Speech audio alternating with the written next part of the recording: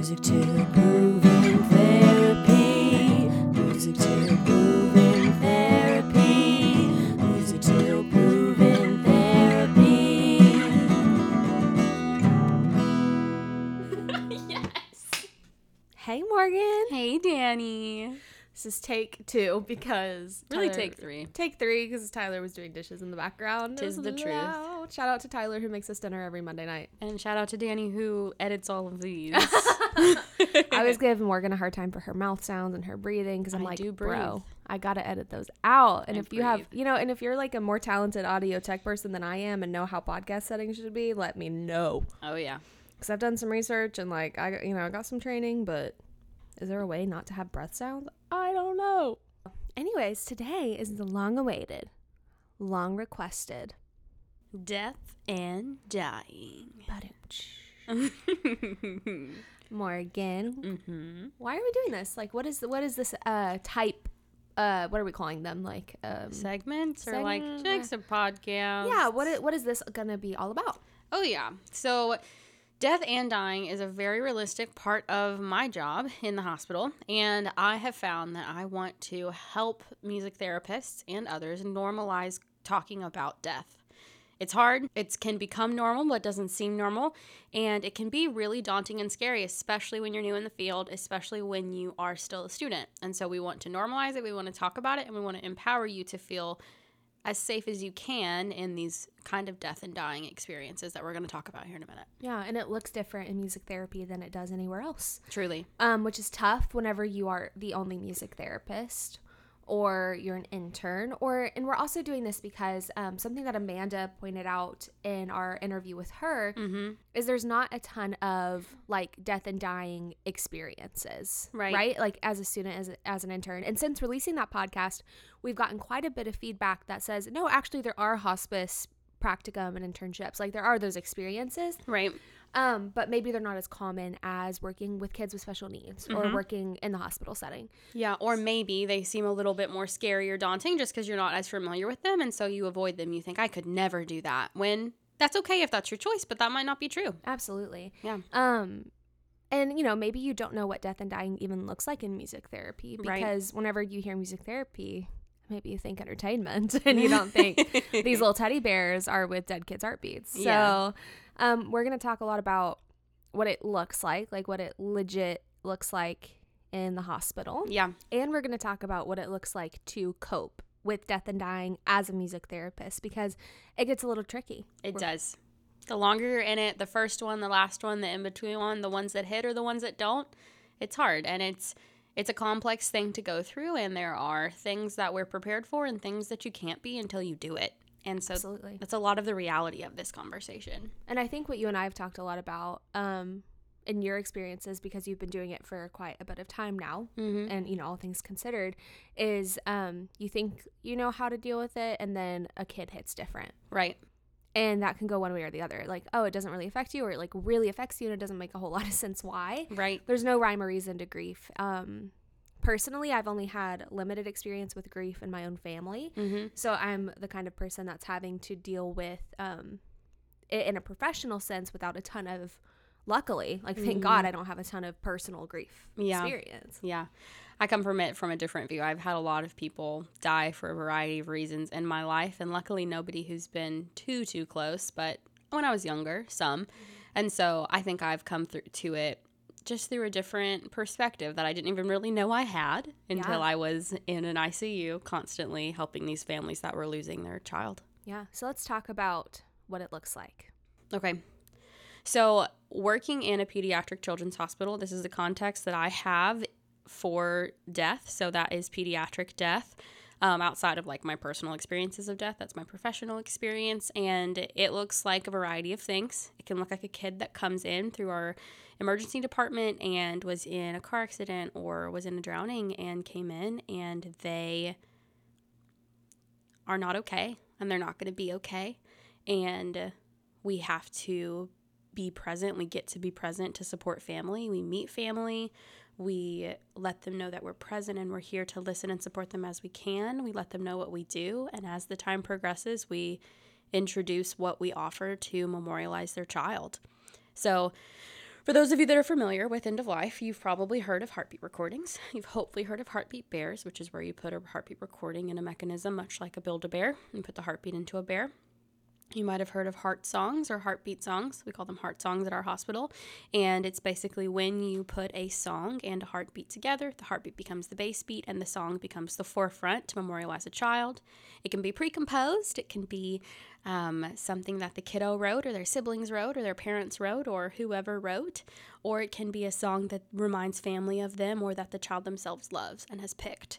But that is a legacy piece that can be a short or a long process in the hospital. After we provide memory work to kids, we can even provide end-of-life support when we are weaning support. It can be called a terminal wean, or it can be called just like compassionate weaning of sedation and weaning of support to allow the person to die. And so I have provided live music at the bedside for those experiences when appropriate with family. When we've had those conversations, when I've built that relationship with them, and I'm a fly on the wall. They don't really notice that I'm there, but when they feel safe to have someone else witness such a personal experience for them. Yeah.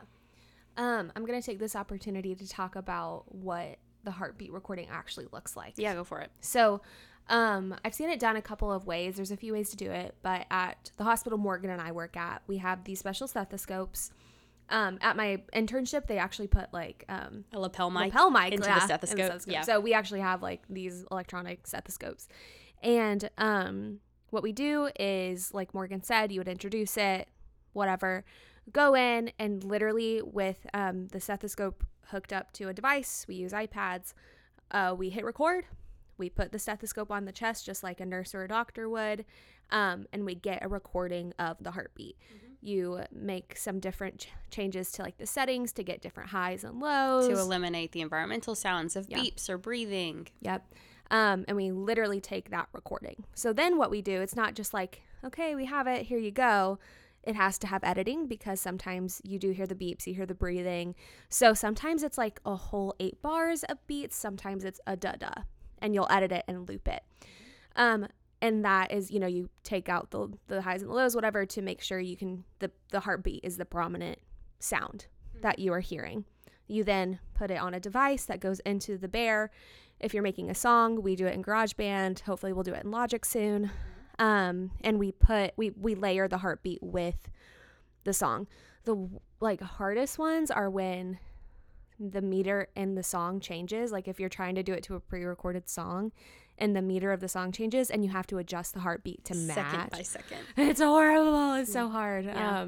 But yeah, so that's what that looks like. And then you actually deliver the bears to the families. You deliver that song on a USB or a CD or an email. Depending on what your facility does. Yep. Yeah. To the family. So that's what that tangibly, literally looks like. Yeah, and that's what we tangibly give. And with that, typically in my practice, I give verbal support. I give reinforcement of emotions and validation of their experiences, and just try to listen and hear, and at my time at the hospital, hear if there's something that they need or want, if that can be adapted to be met, especially in those end-of-life experiences, because a lot of times in an intensive care unit, at least at our facility, we aren't getting the kids that have been in hospice care. We're getting the kids that die suddenly. And so as much control that we can give back to that family to make it the death that they would want is what we'll do. So I often become a liaison between that for families, especially if they connect with music and they've let me play live music at the bedside.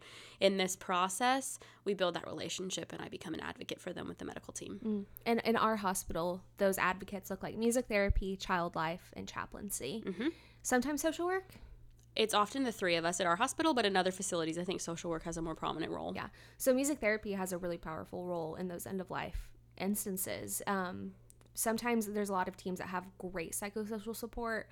For our hospital, it's really those 3 main players that really help in those end-of-life cases. Yeah. Something that I've experienced, like one of the bigger end-of-lives that I've done in this job is I had an older girl who had cancer and was actively dying, and she actually recorded her own heartbeat. That's lovely. And then got to tell me what song she wanted to do. Doesn't always look like that, especially in the ICUs if they're coming already down. Yeah. I think the beautiful place where this lives in Death and Dying, and I think this will be more talked about in future episodes, is where legacy lives. And so legacy can live in these little moments where we record, but legacy also lives when the patient has more control. And if they have a terminal prognosis, or they have what is going to end up being a poor outcome and they know it, that we can provide them those opportunities to create songs, to record their own heartbeats, to do songwriting that can be really impactful for both their coping and their acceptance of the end of life and their families. Yeah. Morgan, I want to talk about, why does a heartbeat hit different than some of the other legacy work that may be done in a hospital? Yeah. I mean, in my experience working with families, providing the heartbeat truly is that representation of life itself. And so I don't know how cognizant people are of what a heartbeat means to them, or if that they've ever truly voiced it to me. But I'm typically in the room when different specialties provide things to families, like resources or hand molds or handprints. And when they get the heartbeat bear in their hands and they hear it for the first time, or after I've recorded it and I sit with them and I let them listen, they just fully experience their feelings in a really beautiful way. And I've caught that up to truly being that it is that representation of life to them, that they experience a moment of their child still being alive in a way, and just like something that won't stop.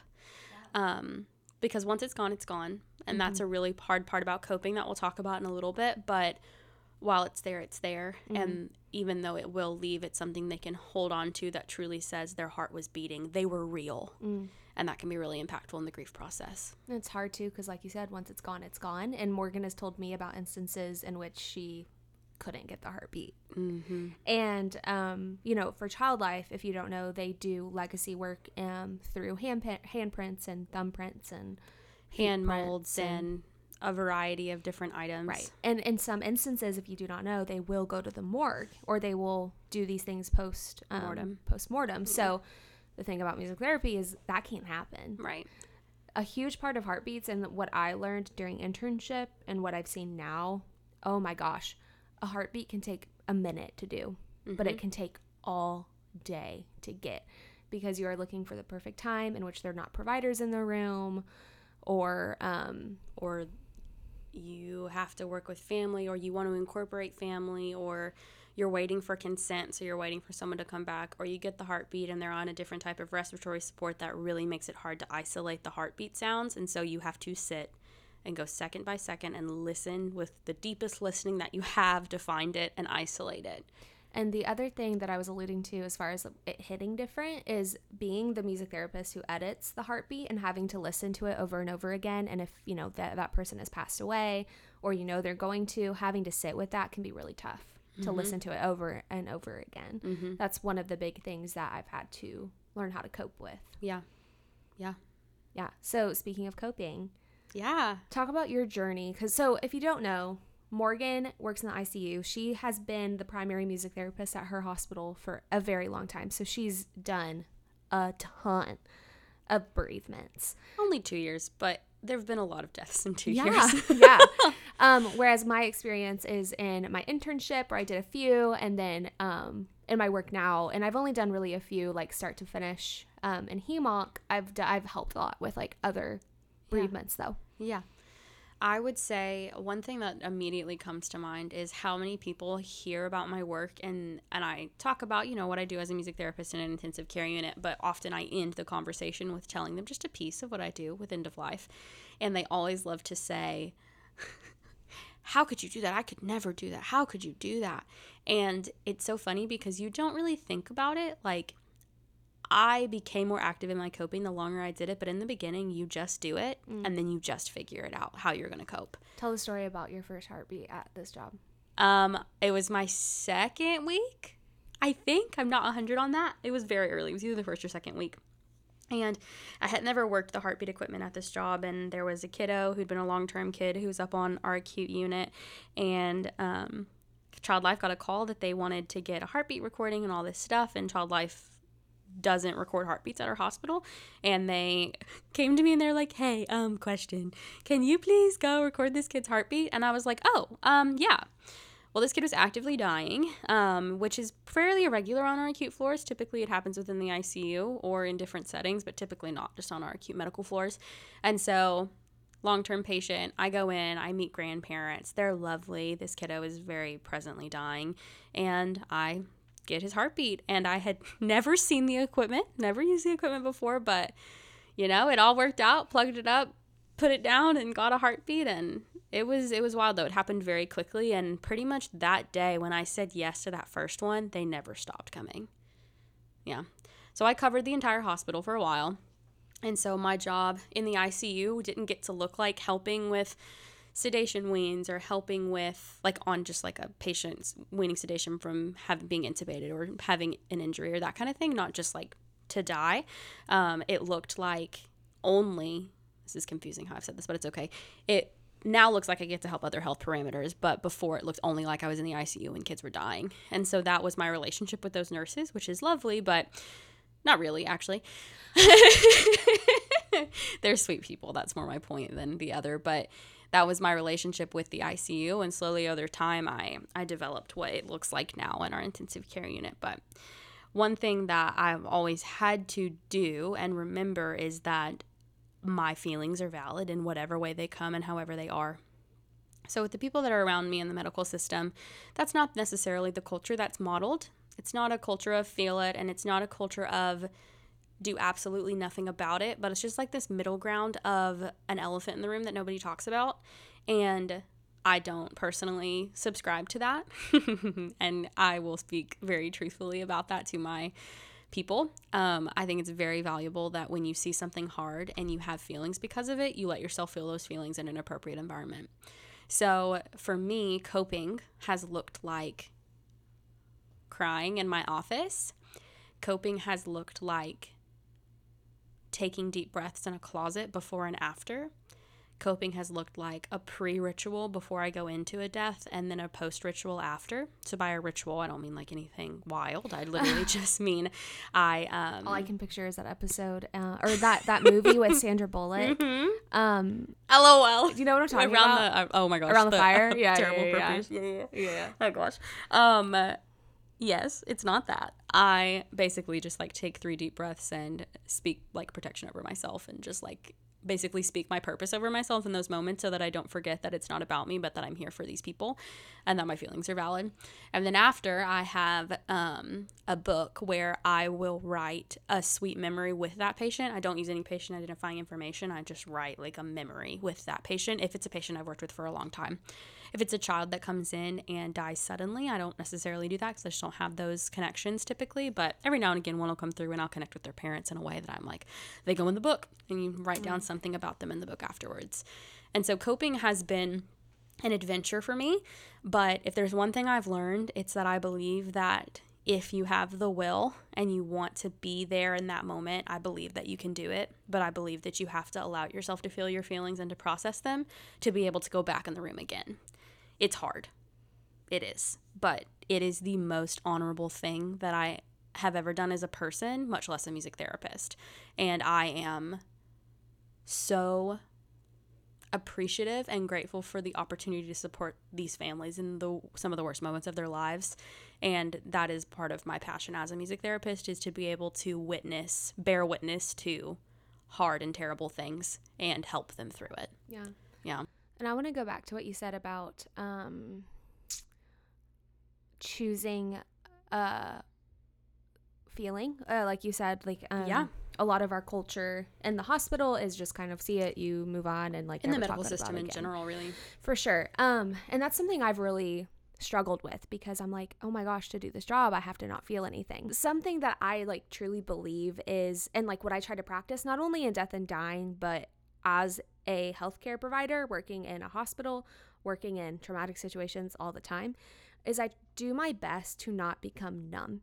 Oof. And I don't mean in a way of like, I can't cope with the situations or like some things aren't minimized because like they kind of have to be, but I never want to lose sight of what our families are going through, because whenever you see it day after day, whenever you see a kid or you see multiple kids getting chemo day after day after day, you see multiple kids getting IVs, or even like the simplest things to like medical professionals, all the way to like death and dying is it's so easy to just be like, oh, this is just every day. But for those families, it is not. No. This is not what it's supposed to be. That's part of the reason why we have our jobs, is to normalize this because it is such an unnormal thing. Yeah.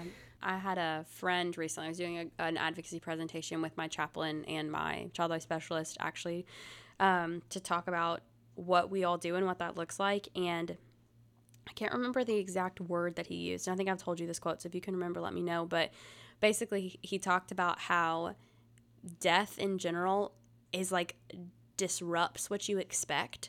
And so you struggle in a way because it's just wrong. Like, it's just not supposed to be happening that way. And so there's a place in that our families have to hold, but we also have to hold. And I think that a child dying... Unnatural. That's it. Yes. That like a child dying in such a way is just unnatural. It's wrong. And it's okay that it is unnatural and wrong. It's just uncomfortable to live inside of. Absolutely. And so the happy medium we have to find is like, at least for me and my philosophy, is I never want to lose sight of what I'm doing. I never want to lose sight of like, this is so hard for these kids. And, you know, so it's really easy to be like, oh, my day was so hard because of this. My day is so hard of this.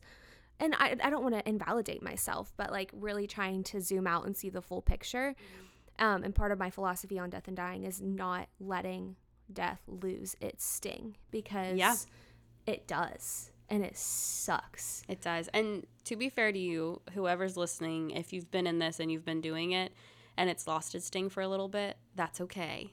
And that's just how I personally cope. Well, yeah, but I just want to like voice that, because I'll tell you, I went through a season where there were so many that all I could do was put my head down and say, I'm going to be here for these families, but I can't be fully emotionally present in this. And then there was a period where I said, this is not the music therapist I want to be, and I had to take a break. And not completely from my job, but just within my job, I had to set more boundaries with myself to say, I have to leave myself more time to handle this. And then I was able to step back in the place I wanted to be. That it stung, but I had kind of figured out how to rationalize it in a way that I could come back to my work, to my job again. Yeah. And all of this, like Morgan was saying, those really realistic things of coping. It's the few breaths in the closet. It's going back and crying. It's talking to your coworkers. It's whatever that looks like for you. It's also doing...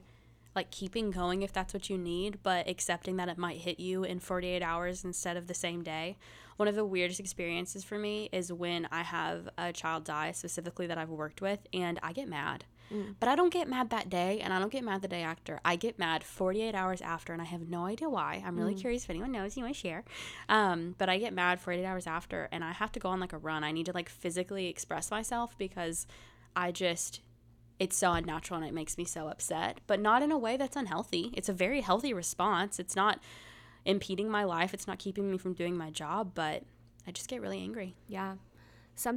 This is all something that I really struggled with. And it's honestly something I left medical music therapy because of, for a very, very brief time. Let's not forget, I've only been doing this a year. But like in internship, I decided, okay, this is too hard. I can't do this. So then I went the private practice route, and like now I'm here and realizing, okay, it's just, I need better coping, better support system. Right. Right. But during internship, I became very passionate about that coping piece and how do interns with like zero experience, and like I hope as an intern you have zero experience with grief, because if you've had it in your personal life, I'm very sorry. It's just really icky and hard. But in my experience, I had zero grief experience. And then I went into an internship, and I think my first week I witnessed and observed a heartbeat. And even my supervisors were like, this is really early to do this, Danielle, but here it is. You can't control when these happen, right? So in my journey of like figuring out how to cope, this may not surprise you, but I'm like a little extra. And so I self-inflicted like this project. I'd already done all the projects for my internship, but I said, I'm going to do another project for fun.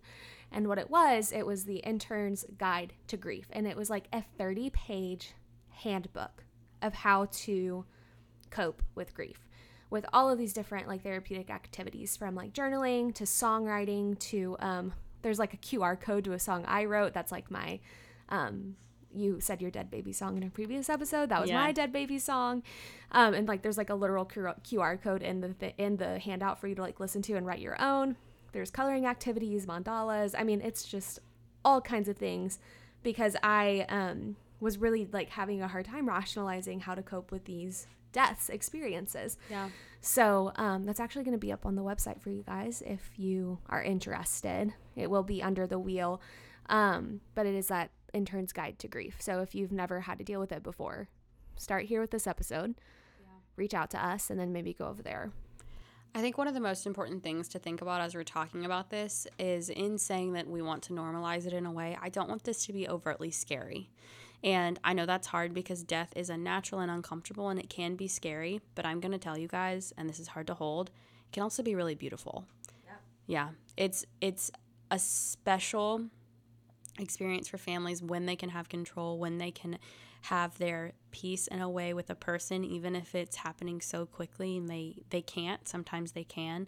And music therapy is so impactful, not just because of a heartbeat recording that recognizes life, not just because of a heartbeat song, but in that moment of withdrawal where you are able to be there and play music. I will tell you, there are very limited things I can ever think of that have been so meaningful in my life than being present and supporting a mom, standing right behind her when she was the only person holding her baby while they died. And it was hard and it was terrible and it was beautiful. You saw her love. I was able to bring her some peace in that moment, in that it is weird because when you've been in the hospital and your kid's been on support, there are beeps, there are always people in and out, everything's always moving, there's always sound. And the moment that someone dies, everything goes quiet. And the last thing that I want for that person, or if I can help it, if I can be there, is I want them to be able to experience a piece of release and not that deafening silence. And so it is hard. I'm not going to say it's not. It is scary in ways, but you cope, you adapt, and you figure it out. And truly, if you feel led in any way to explore it, I encourage you to, because there's nothing like it, in my opinion, and people are extremely, extremely appreciative. I've yet to had a family that said, I wish I wouldn't have had music therapy here. I only ever hear from staff and families that they are so, so appreciative to have had safety and a container to feel their feelings in. Absolutely. Yeah. And just because these are our experiences, I think we all know grief is experienced in so many different ways that we don't even know and like we can't even touch on, Morgan Right. and I. These are just our experiences, and we really want to share them because like I've been given narratives of, well, you can't do this work if you can't cope with it like that. Mm-hmm. And so we want to put it out there that like we are doing the work and we are coping like this. Yes. And it may not look like maybe what like the music therapy Facebook page says. Yeah. Or what your supervisor said at some point. Yeah.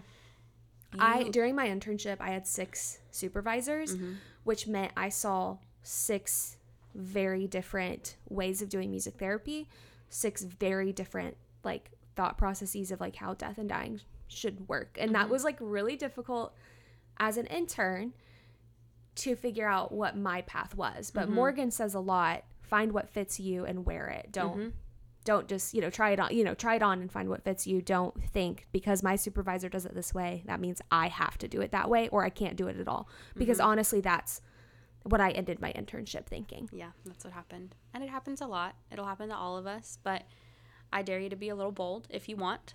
And I dare you to care for yourself, please.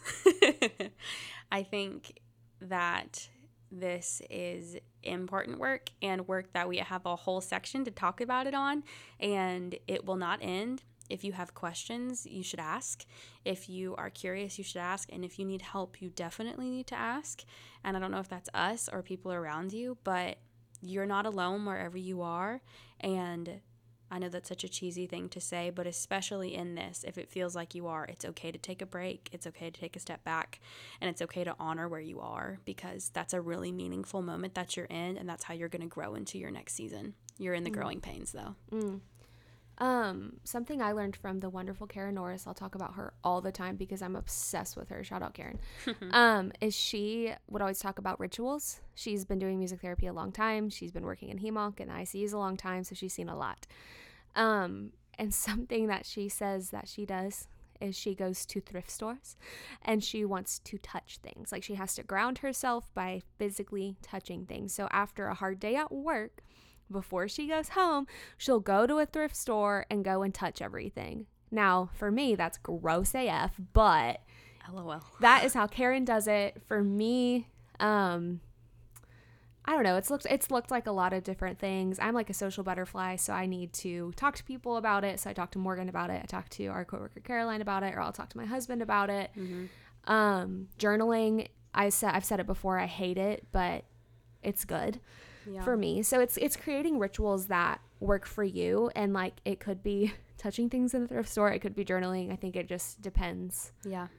I'll tell you, in my season where I had a lot of death, I wrote so much sad music, and it was such a valuable and validating time.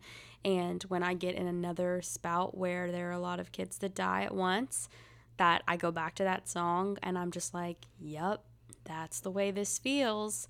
And the coolest part is now, after being through that and managing coping through it, or learning how to cope through it, because I didn't do great in the beginning, I can hear that song and feel my feelings and then step out of that place. And I can tell you, as a young music therapist, in my first 3 to 4 months of like 15 plus deaths, I didn't know if I was going to be able to step out of a sad, dark place. And I was okay living there because I knew I was doing important things, but I am so grateful that I have the resilience through the time and through learning what works for me to be able to step in and out of it. But it took time for me. Absolutely. Caroline's words are ringing in my ear right now. She's our coworker. Yeah, what'd she say? And today she was like, look, one day I'm going to come on your podcast and I'm going to say, you do not have to create a podcast to be a good music therapist. And she's like, you can go home and lay on your couch after work, and that makes you a successful music therapist. Accurate. And so something I want to say to all of this is, if coping to you looks like going home and crashing, going home playing games, going home watching TV, like, just figure out what works for you. Morgan and I are very expressive people. Yes. So we have to express it in one shape or like, and you know, one way or another. So, and until we can move forward. But if that's you, that's incredible. I just heard Caroline being like, you can also just go home and lay on the couch after a bereavement, Dannielle. That's what I could hear in my head. It's true. It's true. What do you think this could ebb and flow into? I have a lot of ideas. Like, I think we want to get a hospice music therapist on here because they live in this. I think something that could even play into this, that's not necessarily death and dying, but grief, is what I've experienced in behavioral health and seeing really hard things, and how do we grieve different things in different ways. Yeah. Even just experiences and seasons and people, even if they're not dying, but they're changing or transitioning. Yeah, so I think this section can look like a lot of things. Yeah, I do too. I think my hope is that we can walk into things like anticipatory grief or disenfranchised grief, all of these things that we experience as healthcare providers. My hope is we can walk into what death and dying looks like in a variety of populations, with the elderly, with pediatrics, with specifically cancer, with whatever it needs to look like for us to talk about. But yeah, grief and then the expression of death. Even further than that, I would love to talk more about different interventions or things we do to support death and dying with it, whether it is music therapy or if it is hearing from a chaplain and chaplaincy and how they help people connect with the sense of meaning and purpose, or if it is a child life specialist on how we support siblings and understanding that their sibling is passing, or how we empower families to have really hard conversations with their kids. We have all of these incredible specialties at our disposal too, so I'm hoping we can feature different people as we go. Yeah. And if you're listening, let us know what you need and want to hear. I hope this is helpful if you're like Amanda and haven't had any experience in this niche of music therapy. Yeah. We hope you feel free to reach out, ask questions, and even if we can't answer them, we will definitely point you towards people who can. Yes. And one thing just to mention, it's a little bit of a shameless plug of me, so I'm getting in a habit of doing that this week. I am speaking with our coworker at the Music Spot conference on November 6th on this. We're going to talk about pediatric bereavement and interdisciplinary collaboration. The Music Spot presentation, it's like a conference, is a virtual conference. So if you have any interest in hearing specifically about interdisciplinary collaboration sooner rather than later, my coworker and I will be discussing that as well. So just put it on your radar. Yeah, that's awesome. Yeah. All right, guys. Till next time. Bye-bye-bye.